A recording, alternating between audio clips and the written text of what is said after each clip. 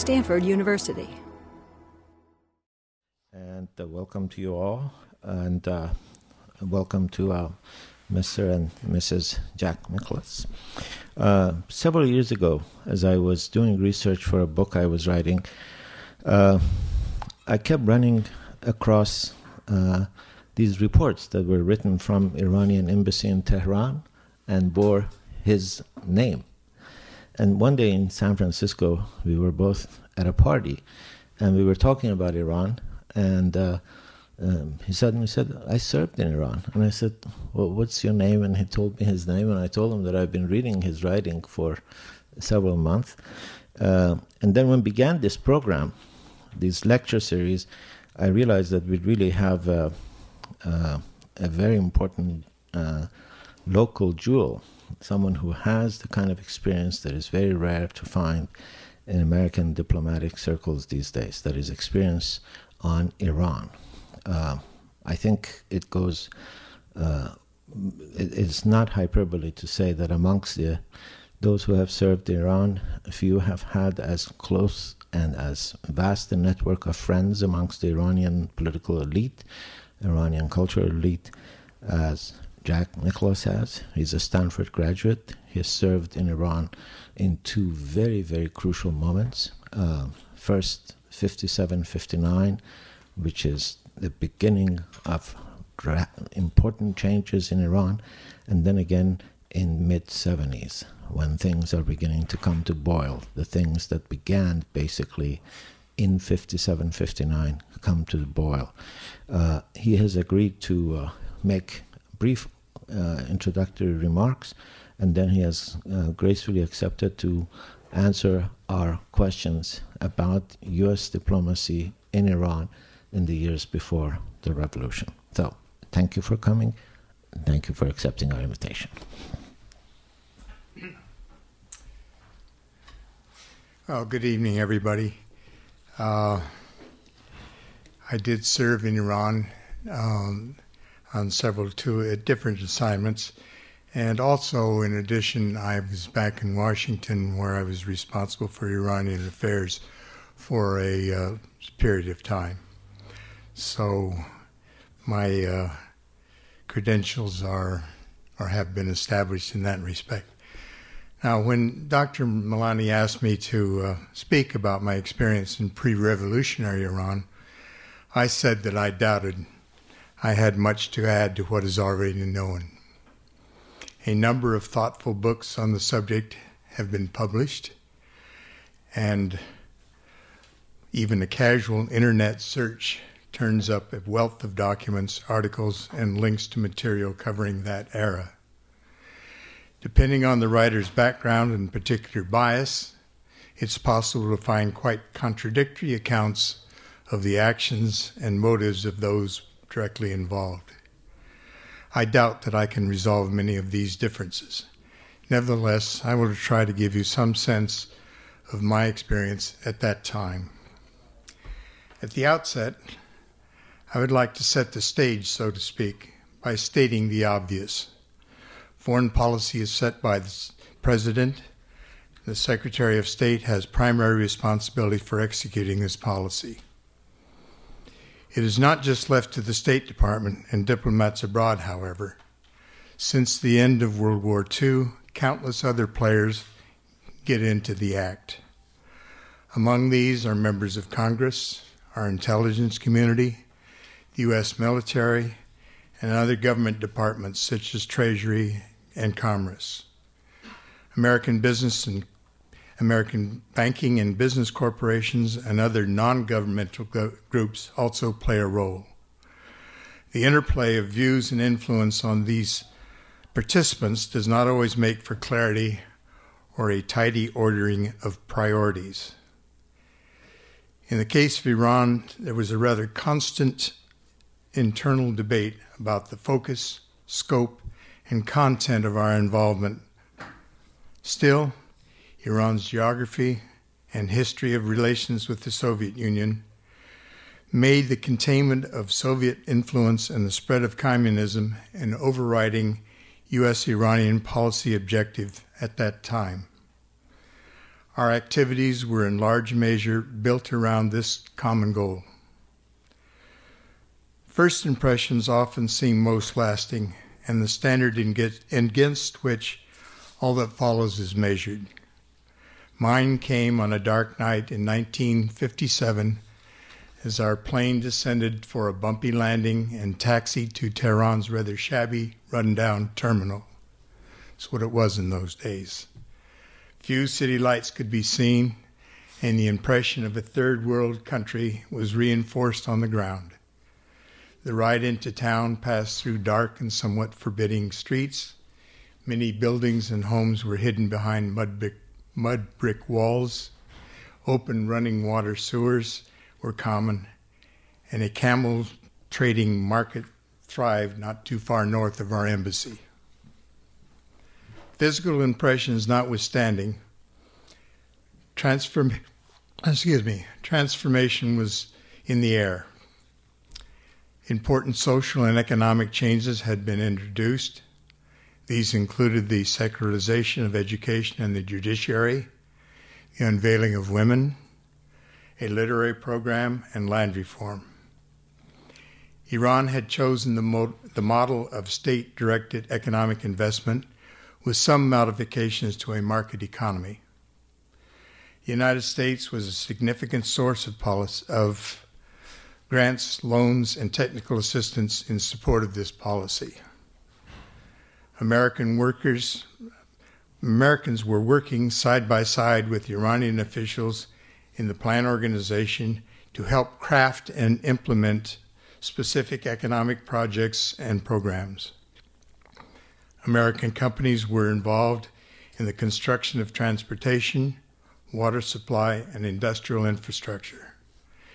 Educational and cultural exchange programs were a part of our relationship, as was our work with the Iranian security forces in support of modernization and enhanced capabilities.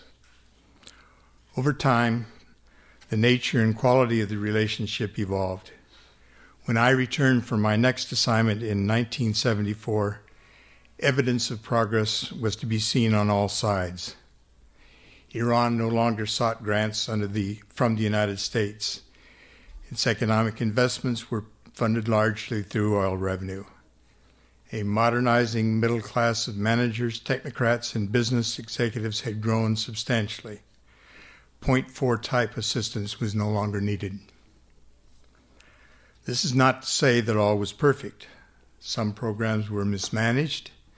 Others faltered because of the lack of trained manpower.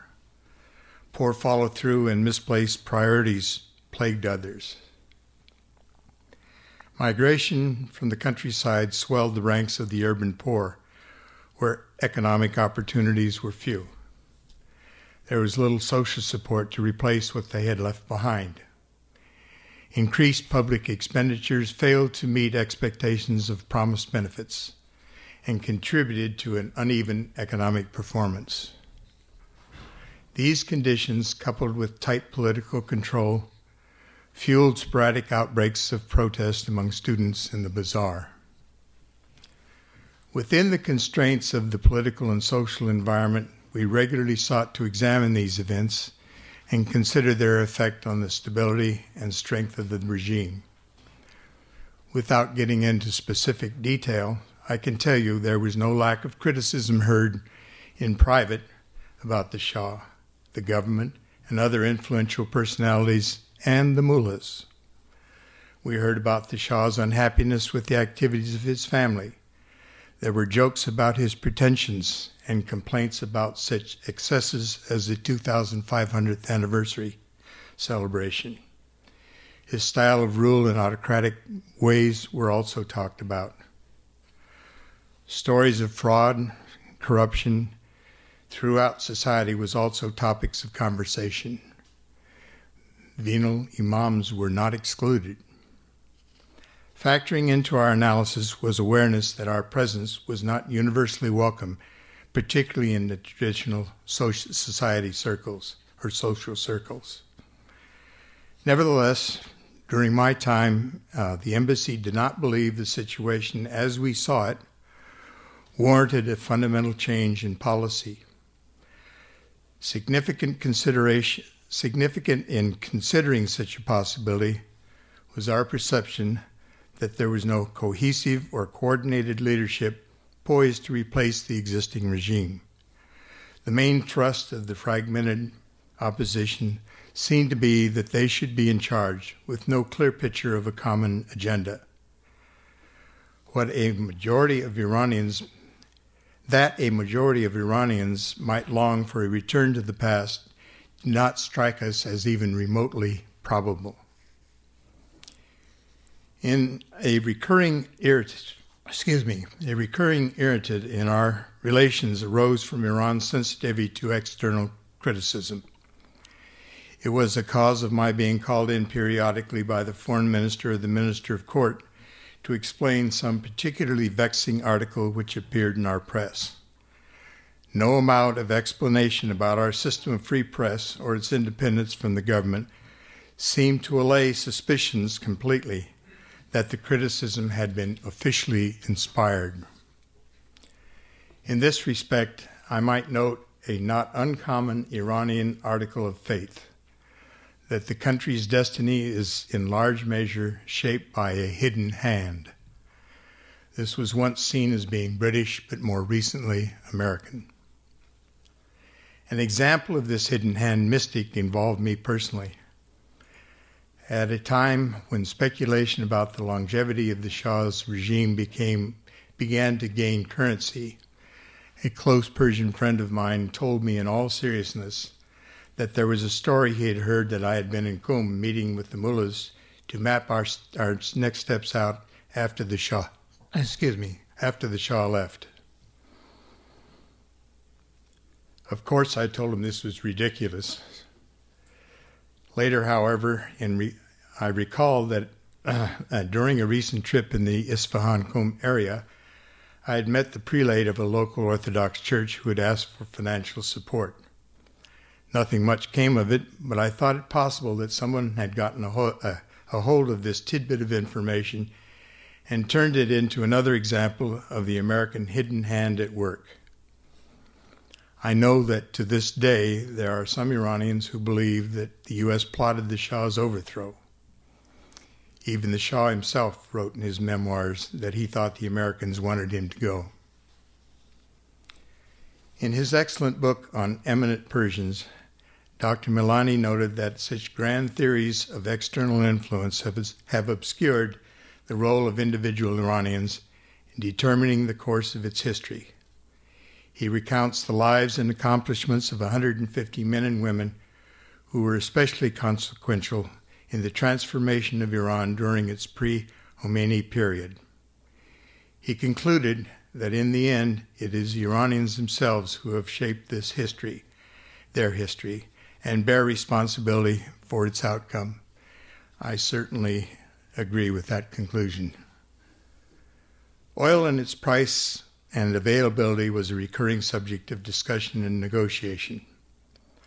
On one occasion during the Arab oil embargo, pressure on oil prices increased dramatically. A high-level mission was dispatched from Washington to meet with the Shah and persuade him to hold the line.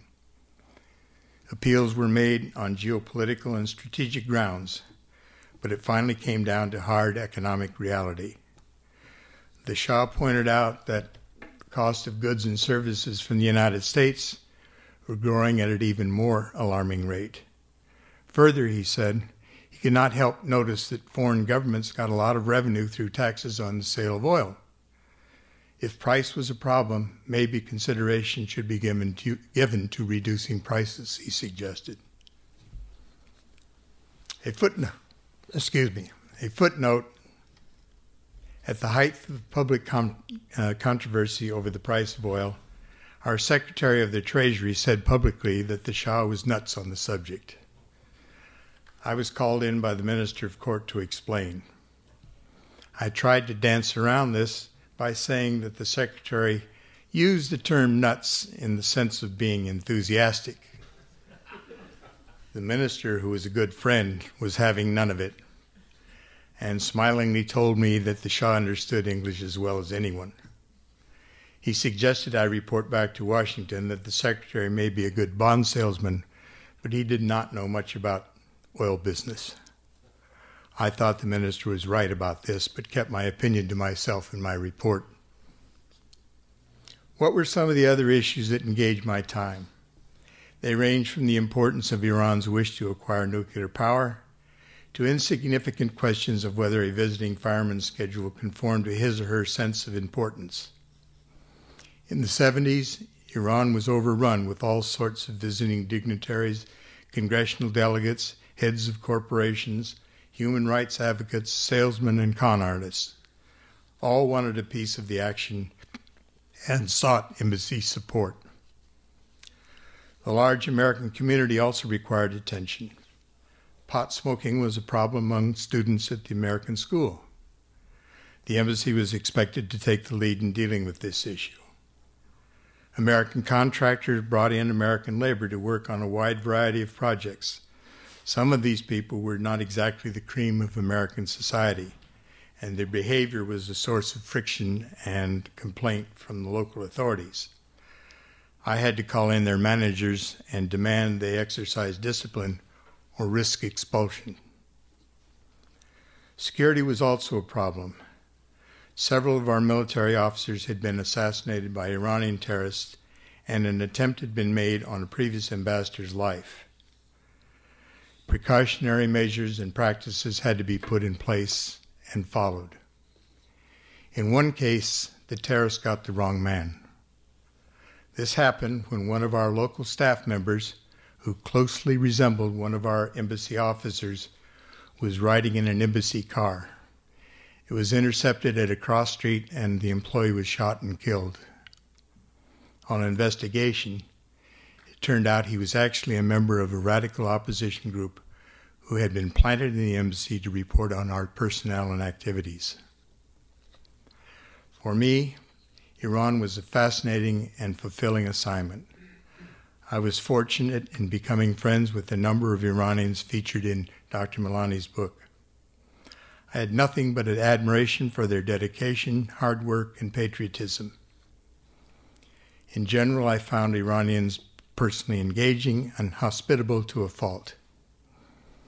In evaluating imparted information, however, one learned to take into account a Persian's tendency to dissemble and tell one what one wanted to hear. It was also important to recognize social and official standing and the manner in which Persians related to each other. Exuberant flattery, or taraf, was the lubricant of social intercourse. The exercise of influence on a personal as well as official level was the expected and accepted coin of the realm. Iran was and is a complex mix of ancient culture, values, tradition, and modernizing aspirations. To understand it fully is no simple matter. And, as I would argue, many Iranians have found the same. Thank you very much, and I would be delighted to try and answer any questions you have. You'll forgive me if my memory is not as sharp as it once was, but as you know, this all happened 30 and more years ago. Yes? What would be the biggest reason, in your opinion, that the United States didn't see the revolution coming in 1978, 1977? 1977, in the early months of 1978, we did not see a revolution. We did see and detect, obviously, it was pretty plain to anybody that was there, that there was growing unrest, and there were, at the beginning of 1978, incidents in Qum and Abadan and Mashhad and Tabriz, around the country, in other words, that it resulted in violence, people being killed, and it set off a cycle of 40 days, which is a tradition in Iran, of 40 days of mourning, and then another demonstration was brought up, and again, people were killed, and then it went on and grew in scope and intensity. It was roughly in the about September of 1978, I'd left by then, that our ambassador, Bill Sullivan, concluded that we better take another look at the situation. And he drafted what in State Department is a rather famous document, which led out is, I believe it's time to think the unthinkable. And in that he described what we were witnessing and described the many, many conversations that he had been having with the Shah. The Shah himself was vacillating. He wasn't sure what to do, how to handle it. He fired is not quite the word, but he chose another prime minister in the hopes that that new prime minister could bring about some modicum of change and stability. But as we know, it didn't happen. And in the end, he decided it was best to leave. So to suggest that the United States didn't know anything about this or was asleep at the switch, I think is not in accordance with the actual record. Now, I might add that even having recognized that it was possible or maybe even desirable for the Shah to leave on his own, left the question of, well, what do we do? Now, at that time, there was a great deal of discussion, particularly in the Congress, but elsewhere, about how terrible this would be for American foreign policy and interests in the area. One senior senator suggested we send warships to Abadan, and there are other suggestions along that line. Obviously, these weren't accepted. Yes, sir. In terms of expecting events, with respect to the hostage taking, there was another hostage taking earlier on, maybe a few days before, at the embassy that included some of my personal family friends, were diplomats there. Why was the team completely changed and a new team was brought in? Why wasn't a complete evacuation done? Well, I think that the conclusion was that it was a serious but not unmanageable event, and that people who were still friendly toward the United States were still in positions of power and influence, and that should something like this occur in the future, it would be taken care of along these lines. Now, that's speculation on my part. I was not there.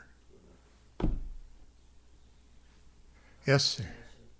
What did the embassy know about the Shah's health situation? When did you find out? I'm glad you asked that question.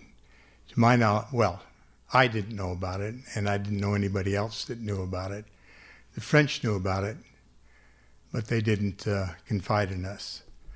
Now, we were aware that the Shah was not well, and we would ask each other, and there was other people that saw him, we would ask him, well, how does he look to you? And reports would come back sometimes, well, he looks fine, he's in pretty good mood. And other times they'd say, well, he seems kind of depressed, and he looks rather pale and drawn. So it was a mixed story. But that we knew that he had cancer, which of course he eventually died from, we didn't know. The French did, but we didn't. Yes, sir. What is your take on the perceived conflict between America and Great Britain over Iran's oil resources in the 70s? There wasn't any particular conflict between British and Americans in the 70s. That goes back to a much earlier period, and the nationalization of oil and the Mossadegh period and negotiating new contracts and all of that. And I'm just not qualified to go into detail about all of that. But there was eventually a settlement, as we know, and Iran became the master of its resources, which in my view was right. And as I described, we would argue about price of oil or the availability of oil. Now, Iran wasn't totally greedy about this. When the Arab oil embargo occurred, they were willing to quietly continue to supply Israel with oil, which probably didn't make our Arab friends very happy, but that was the case. Yes, sir. I think you mentioned that you served in 1957 also, right? 57, yes. If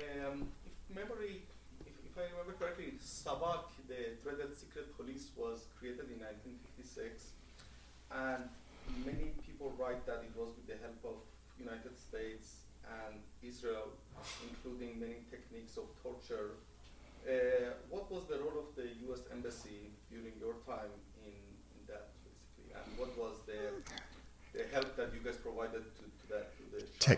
Techniques of torture, I don't know, and I seriously doubt that we were instrumental in instructing SAVAK in those practices.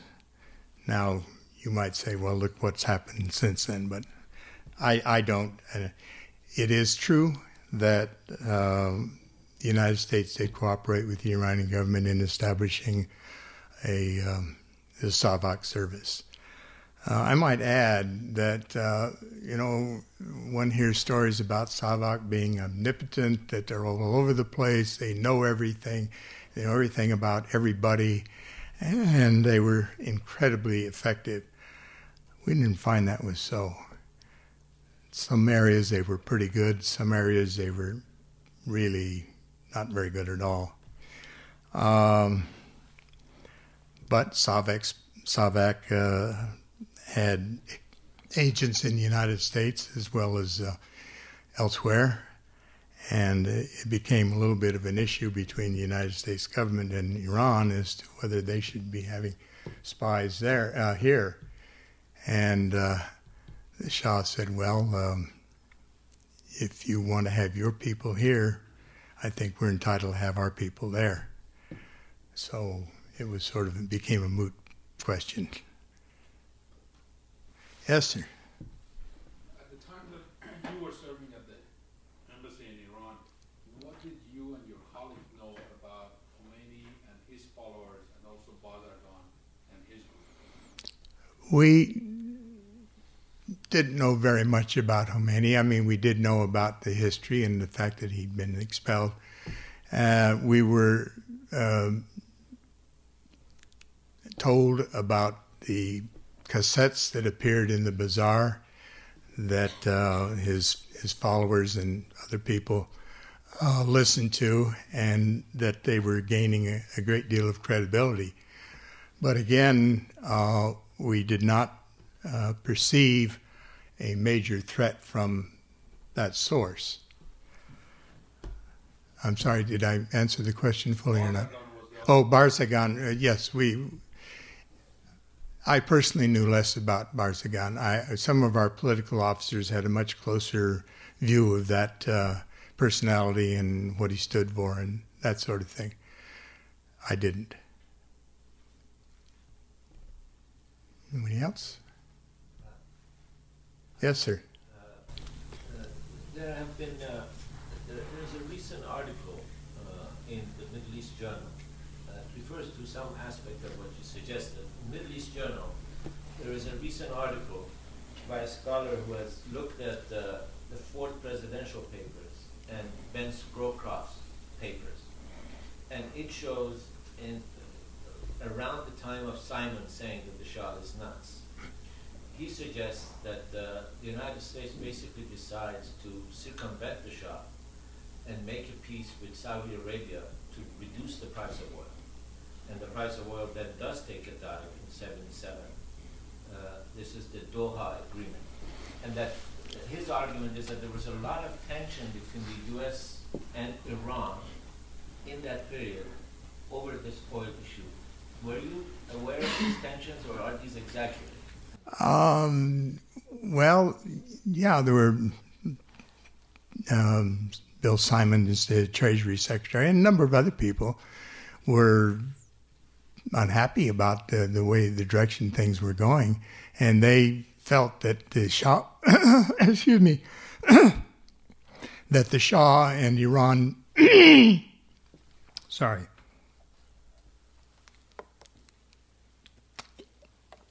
that the Shah and Iran were the culprits in all of this. We saw it and from a little different perspective. Not that they weren't, that the Shah wasn't a very active participant and directed my good friend Jamshid Muzagar to weigh heavily in on in OPEC councils. But from our perspective, the Saudis were the culprits. And certainly from what we heard, it went on within the OPEC discussions and so forth. Now, actually, we had somewhat of a conflict with our ambassador in Saudi Arabia over this question about who's the bad guy. We'll have to look at the record more carefully to come up with an answer. Yes? I'm curious, for one, about your personal opinion of whether there was a connection between the revolution in 1979 and the military coup in 1953, and what your sense of what Iranians' views on that were at the time that you were at the embassy. I'm sorry, was there a connection between what happened in 79 and The military coup in 1953. Or not the military coup, excuse me, I'm sorry? the Mossadegh being removed from power in 1953. Well, yeah, there was a connection in the sense that in certain circles in Iran, power centers, well, power center is not the word, but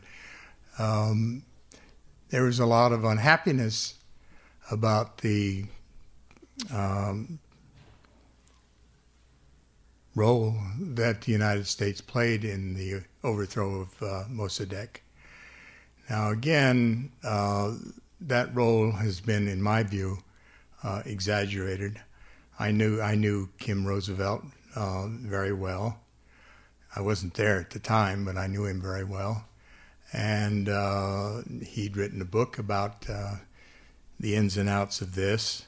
But I've also heard from Iranians. And the fact that the Iranian military was not particularly pleased with Dr. Mossadegh's positions and policy. And it's my understanding that some were concerned that he was moving to seize control or at least power over the military. And so there was dissatisfaction in that quarter in terms of Dr. Mossadegh's continuing on. It's a you can go on the internet, and if you dig deep enough, you can come up with a lot of stuff on this subject, both pro and con and in between. I remember, for example, my good friend Ardashir Zahedi, who was foreign minister and directly involved in that whole event, and he has written his own view of who the players were and why and what happened. You might like to look at that. For your information, Zahedi has donated his papers to Stanford University. He has an incredible collection of documents. Oh, I imagine he has. Yes, I worked with them. They are an incredible collection. Oh, you have them? I've worked with them in Geneva, where he has them, but they're going to come to Stanford eventually. He's decided to donate them to us en masse. Really? Oh, well, that'd be fascinating too. You know, one of the things I'd look forward to reading was Alam's memoirs. I read it. I think they were heavily censored or something. I mean, there's not half of what happened was in his memoirs. Not half. That's very interesting. You mean he misquotes events? No, it was a lot. It was just left out.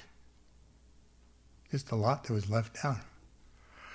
I'd like to make another remark about the condition of what happened in 1978, 79, in that you mentioned, well, the Shah was ill, or did we know it?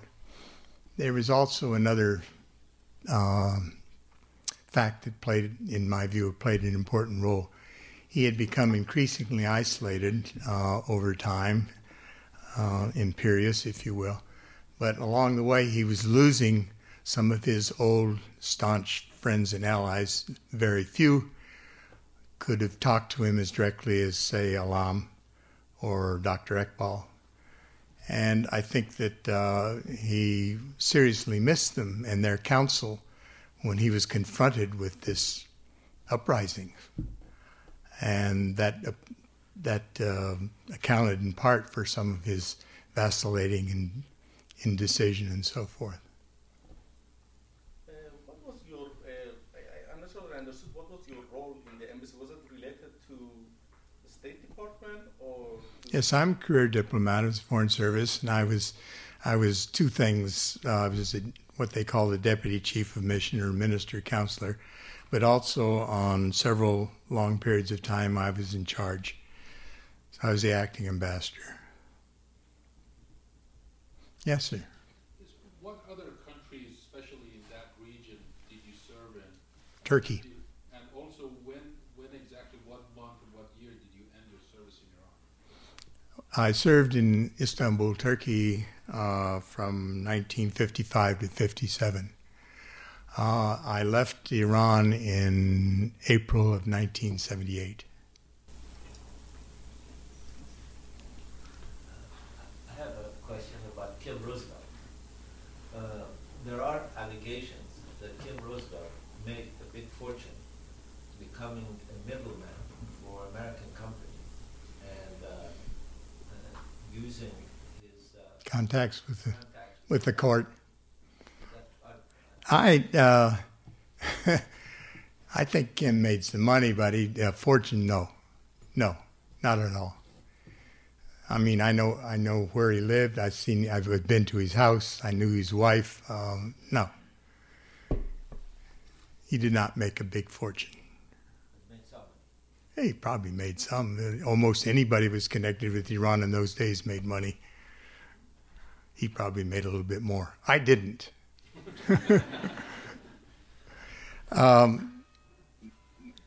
Dr. Milani, you mentioned in our exchange before I came down here that you were interested in the question of nuclear power, and this was coming up during the time that I was there, and I was involved.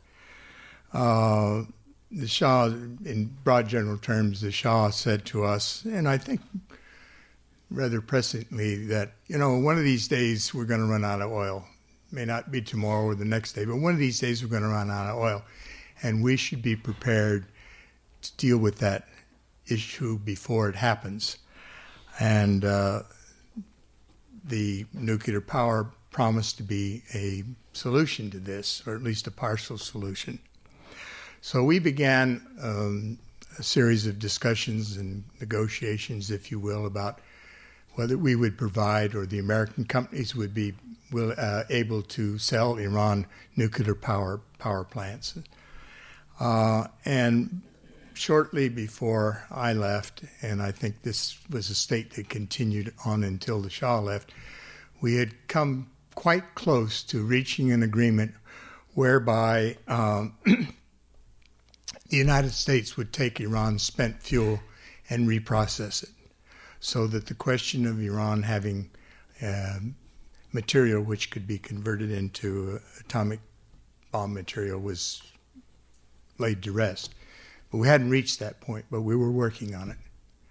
And actually, this is a question that has again been reintroduced, as you doubtless know, by the Russians and others, as maybe a way out of this. Whether Iran is really hell-bent on acquiring a nuclear bomb, I haven't the faintest idea. But the point that you make is a very, historically important point, because it indicates that the U.S. was concerned that Iran does not have the full fuel cycle, and part of the agreement. Oh yes, oh yes, oh yes, oh yes. But not so much concerned they were going to build a bomb, but just concerned that there's some material rattling around somewhere, and they want to keep it under control. So why wasn't that the case for Israel? Why wasn't that the case for Israel? Is it Israel? Is it okay to have a bomb for the United States? Don't ask me to defend that. I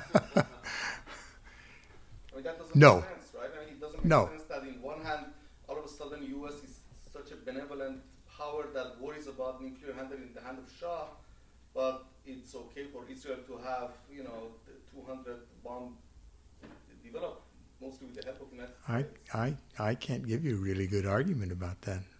I really can't. Yes, sir. What was the structure of U.S. trade assistance with Iran, first in the 50s and then in the 70s, in terms of the assistance we were giving to industries, farmers? Well, it basically took the form of loans or grants to the Iranian budget, to the government, and then it was distributed to various departments and causes or whatever projects. Now, we were pretty nosy about things in those days and got into sort of the details with the Iranians on, what are you really going to spend this for, and how, and who's in charge, and who's going to watch it, and who's going to account for it, and sort of the bureaucracy at its best or worst.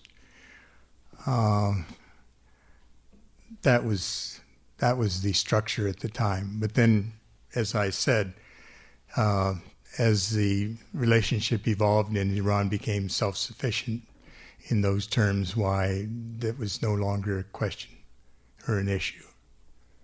Was there a vision of coming out of the U.S. For Iran economically, aside from being an oil exporting nation? I'm sorry? Did the U.S. have a vision for Iran economically outside of it being an oil exporting nation? Oh yes, it was a thriving market. American business made all kinds of. I mean, this is why we had all these people running through Tehran day and night. They were busy selling and proposing and had grand projects of all kinds of fervid imagination to get a hold of some of that oil revenue money. Was it more guys that were for hard industry, steel, that sort of thing, or agrarian, kind of the pistachio? Not so much focused on the agricultural sector. No, not at all. In the early days, a lot of American money went to infrastructure projects, but that was in part through the loans and grants program, where we had sort of a major voice. But later on, no. As I say, it was all kinds of things. I mean, manufacturing. Not very. I'm trying to remember. I think there probably was some fertilizer plants and things like that were associated with the American business profit motive. Yes, sir. As you probably know, there's something inside the Iranian psyche, one of those rumors where a lot of people think that human rights became only important towards the end over oil prices. Can you give us any insight into how true this is? Well, if there was any, when the Carter administration came into office, there was an increased emphasis on the question of human rights.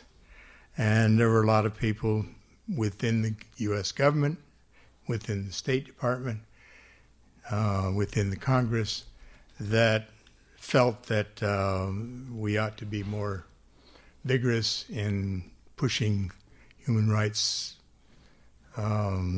considerations in our foreign policy. And of course, when it came to Iran, that was one of the countries where this was something that was felt important. I'm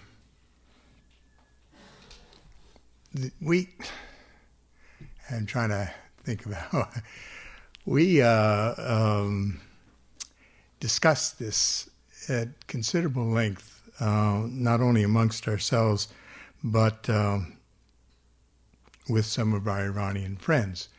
And and actually with the Shah himself, in the sense that we had heard that X number of people had been thrown into jail, and some individuals were identified, came to our attention that Ali Abbas was somebody or something like that had been thrown in jail and tortured.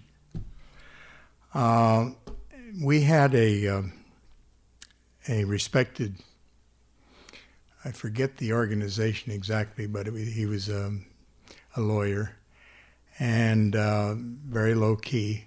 But he came out and he talked with the Minister of Court and others, and we worked out a understanding with the Iranian government that if we had a name, we could bring it to the Iranian government and they would look into it and tell us whether the person was actually in jail or not, or what the charges were or what happened.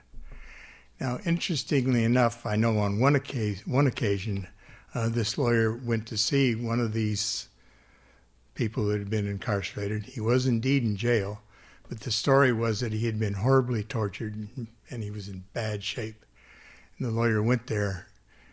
He was in jail, as I say, but he was all right. I mean, there was no signs of physical abuse or anything like that. Now, that's not to say it didn't happen. It did. It did. I know that. What are your thoughts on today's, on Obama's plan to kind of rekindle this relationship with Iran personally? Well, I don't know the current environment, and I don't know the personalities involved or anything like that. Just in broad general terms, I cannot believe that we couldn't reach some understanding and modus vivendi with the Iranian government, either in its present form or whatever form it takes in the future. But it's going to be a very difficult, long, arduous discussion and negotiation. It's not going to happen overnight, that's for sure. And even though you have a moderate prime minister or president, you still have the supreme commander. It's a theocracy, and that doesn't look like it's going to disappear anytime soon. So, continuing on this thing, what do you think about that saying that Khomeini once said that the relationship between U.S. and Iran is the relationship between a wolf and a sheep? Do you think that relationship, is that the case? And do you think that needs to change so that they are on an equal footing with mutual respect for each other? Well, I wouldn't have described our relationship when I was there as the wolf and the sheep by any stretch of the imagination. And if there was some behavior or attitude that was presented to the Iranians, it became clear quite soon that this was unacceptable. And we had, one of my jobs was conducting some of these influential American politicians or other personalities to see the prime minister or the minister of war or sometimes the Shah. And to, in advance, warn them, look, this is a very touchy area, a very touchy territory that you really ought not to get into, because all you're going to do is offend whoever you're talking to, and it's not going to achieve anything. So, wolf and sheep, no, not at all. I have a question. Is it true that in 1965, I know you weren't at the embassy at the time, but you were involved in all of this, that the U.S. made an agreement with the Shah that the embassy will no longer contact members of the opposition inside Iran? No. Now, the Shah and other members of the government were very sensitive to who we talked to and who we saw and that sort of thing. And that was, say specifically, one incident was one of our officers in Shiraz, had developed quite a close relationship with some of the opposition people in that area. And one day, the ambassador at the time was meeting with the Shah, and the Shah raised this question. He said, why is this young man talking to so-and-so? So-and-so is just a radical opposition communist or something along those lines. But what it demonstrated was that they were very sensitive to this, and we knew this, and so we had to conduct ourselves accordingly.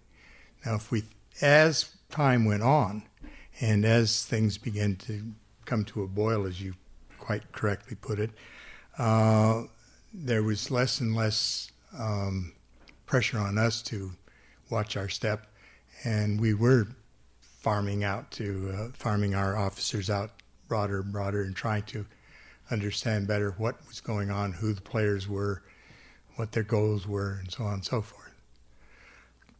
But an arrangement, no, it was, if there was any arrangement, it was along the lines that I just described, of being able to go to the government and say, what about X, Y, or Z? And they'd come up with an answer. Yes, sir. Do you remember what the size of your mission to Iran was, in particular, compared to the size of the mission to a country like Turkey? We were big, very big. If you took into account the military assistance group, the advisors to Genmish, and a lot of other people wandering around, we probably were about 2,400. Do you remember what the size of your mission to Turkey was? The reason I'm comparing Iran and Turkey is because they had roughly the same. Turkey was smaller. How much smaller, I don't off the top of my head know, but it was smaller. We had one of the biggest missions in the world at that time. In the world. Just like now in Iraq, where you have like... Well, no, nothing. Oh, Iraq is... That's really out of the question. No, but it was big. It was big. And it was part of my problem, to keep track of all these people, be sure they were more or less singing the same tune. And there were a lot of them had their own ideas about what they ought to be doing or something like that, and I'd have to pull them in every once in a while. And also, we were certainly wanted to be well informed about what the morale and thinking and sentiment was in the military. And we would ask our military advisors to give us some feedback. How is morale? Who are the bosses, and that sort of thing. And we didn't get much out of them. They said, we're not here to report to you people about this sort of thing. I mean, we're here to just tell them how to fly a plane or how to maintain a truck or something like that. That's our job. Can I have a follow-up question? So except in Tehran, where else did you have missions in Iran? I guess you mentioned Shiraz, I think. But where else? Oh, we in Tabriz, Mashhad, Shiraz, Haramshar. I think that's it. Oh, Isfahan. My goodness. How can I forget Isfahan? Beautiful Isfahan. Sorry? Shiraz, yeah. Sorry. You mentioned the military assistance mission. Was it an ongoing foreign internal defense mission? Were there Green Berets training the Iranian military, or No. The 99.9% of the people there were to simply help train the Iranians, take in, maintain, operate all of the equipment they were buying from the United States. And incidentally, the Iranian Air Force became first-class Air Force. I mean, we have the Blue Angels flying around here. Iran had a Blue Angel team, and it was impressive, I'll tell you. Was there any diplomatic reason why there was no foreign internal defense mission? Sorry? Was there a diplomatic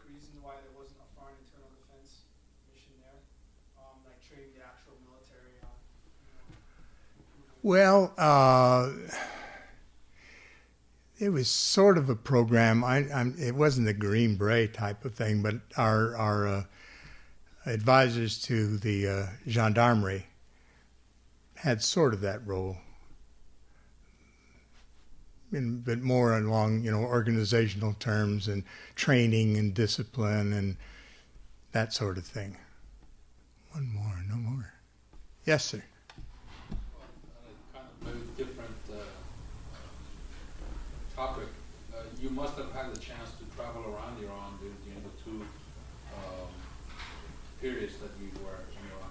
Can you give us an idea of, in terms of the country, the culture, the people, what your impressions were?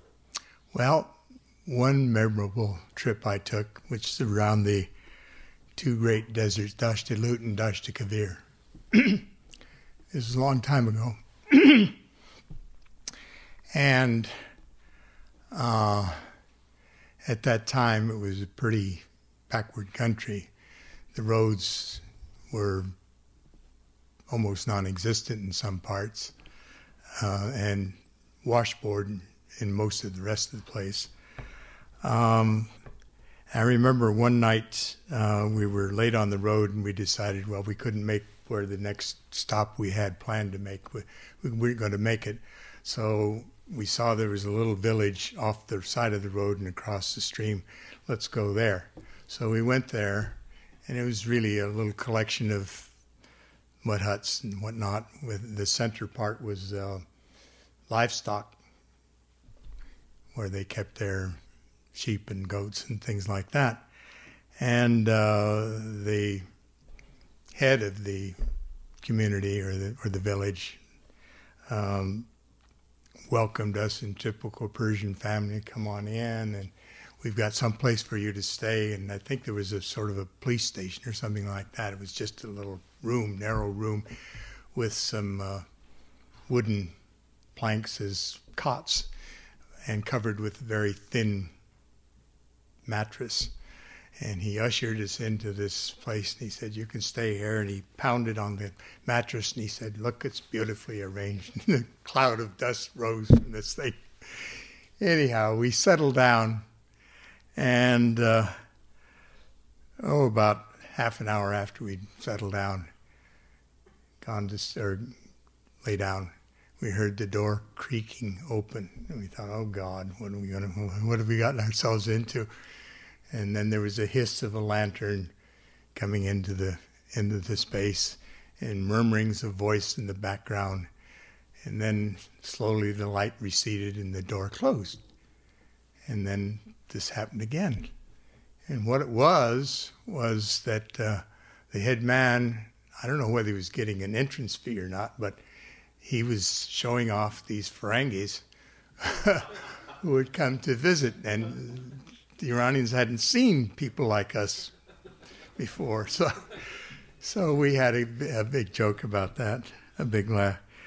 Then when we went down around Bam, the old Bam was built on this hill, and it was totally deserted. It was just mud. It was the whole city, if you're a town, whatever you want to call it, was mud.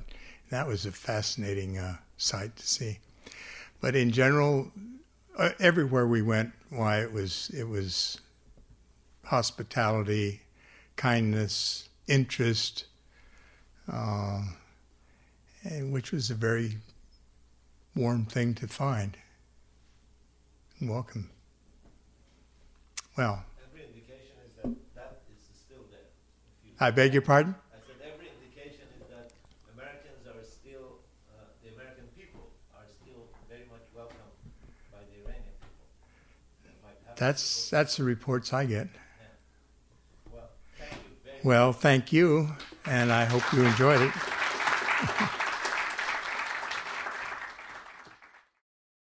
For more, please visit us at stanford.edu.